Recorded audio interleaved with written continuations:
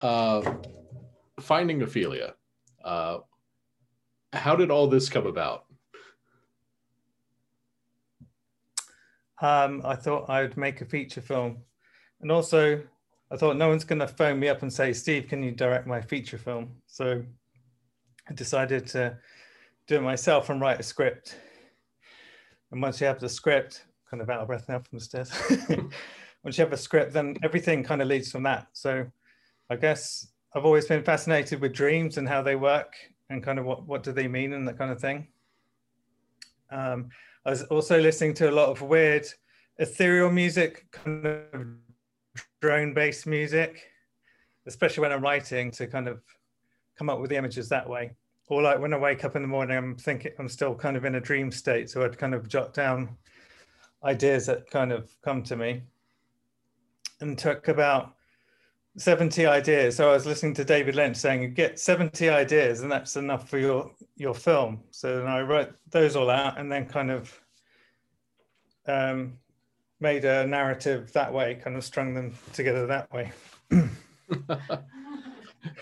Speaking of being interrupted.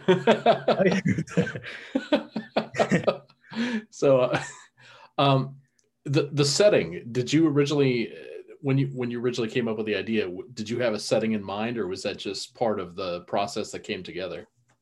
Definitely New York, because I've been here 16 years now, so it's still like living on a giant movie set. You just get the camera out at 9, it looks amazing. So why not use that? And then I had a nice house in Brooklyn, so I was able to take advantage of having a nice space to kind of shoot in as well. And yeah, I shot a little in Miami as well. I found some sets at SoFlo Studios, which is just outside of Miami, which is kind of fun.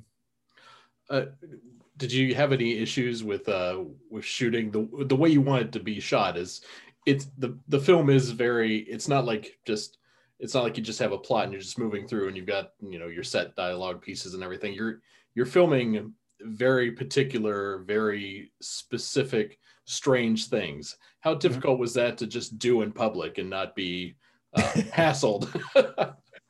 Yeah, I'm surprised they kind of got away with a lot of stuff. There's one scene where he's kind of throwing up in the street.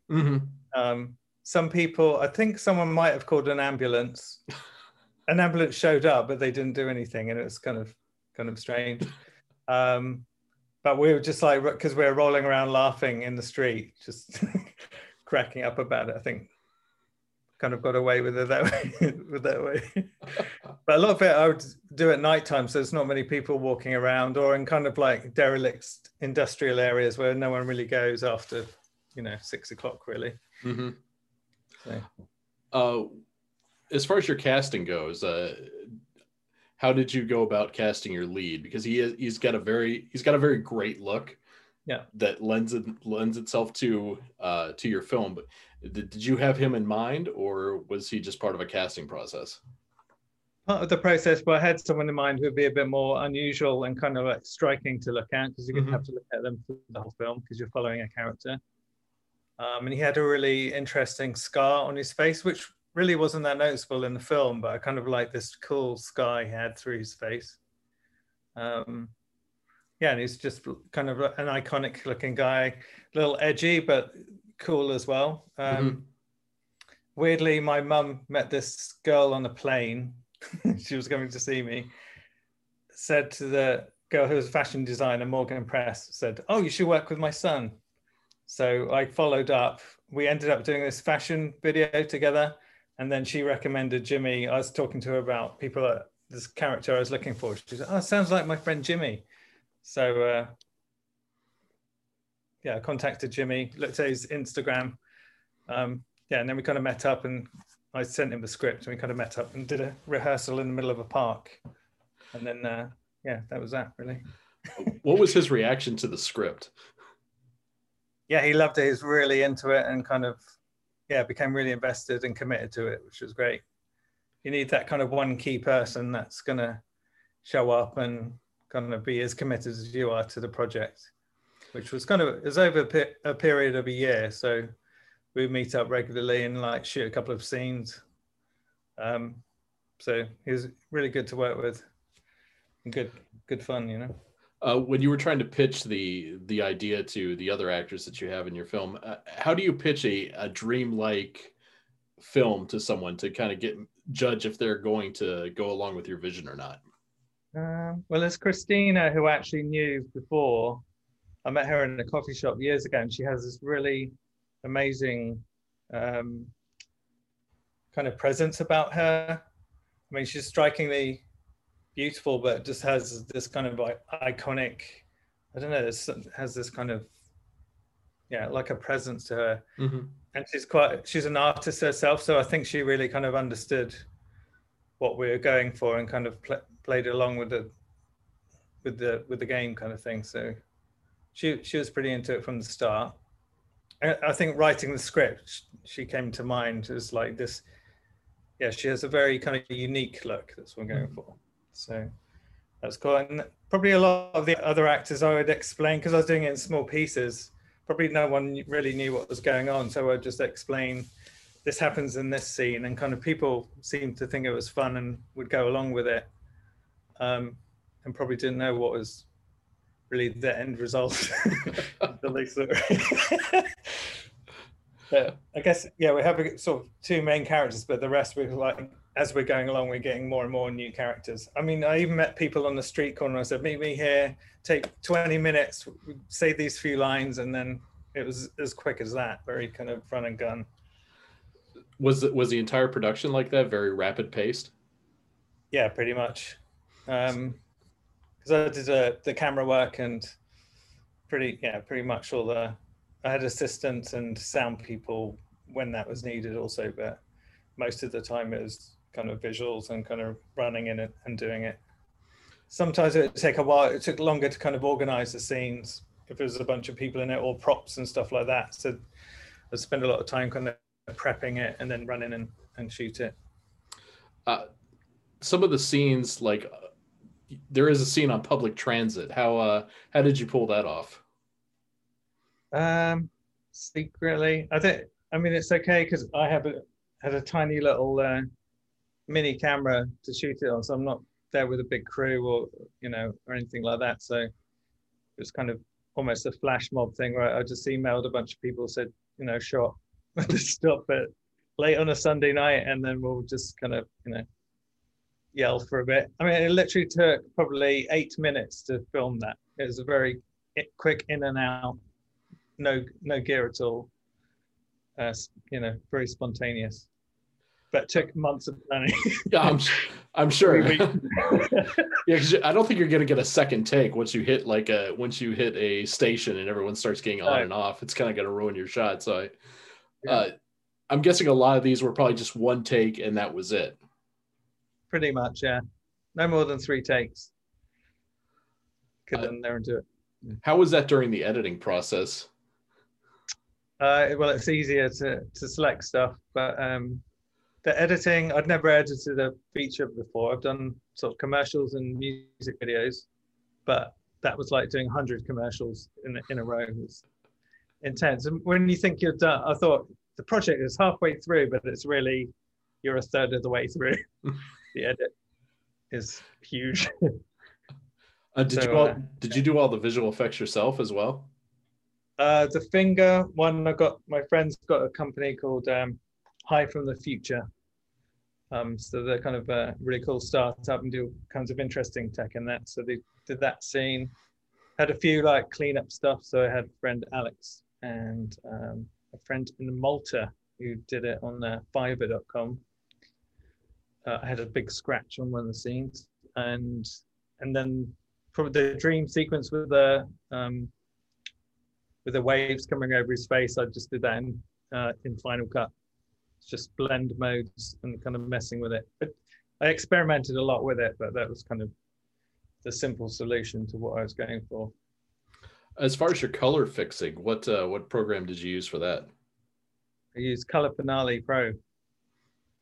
Would you suggest that for any other filmmakers? Yeah, I'd recommend it. It's kind of easy to use. I haven't tried any of the other ones. I haven't tried Resolve, any of those, but this seemed to be kind of a good, easy to understand kind of thing. Um, Would you like to do this whole process again, make another similar feature, or would you like to try something else entirely different? Madly, yes, I'd like to do working on another couple of scripts, but it's just trying to get right now promoting the film is kind of almost the post production part. So that's a lot, getting distribution, getting marketing.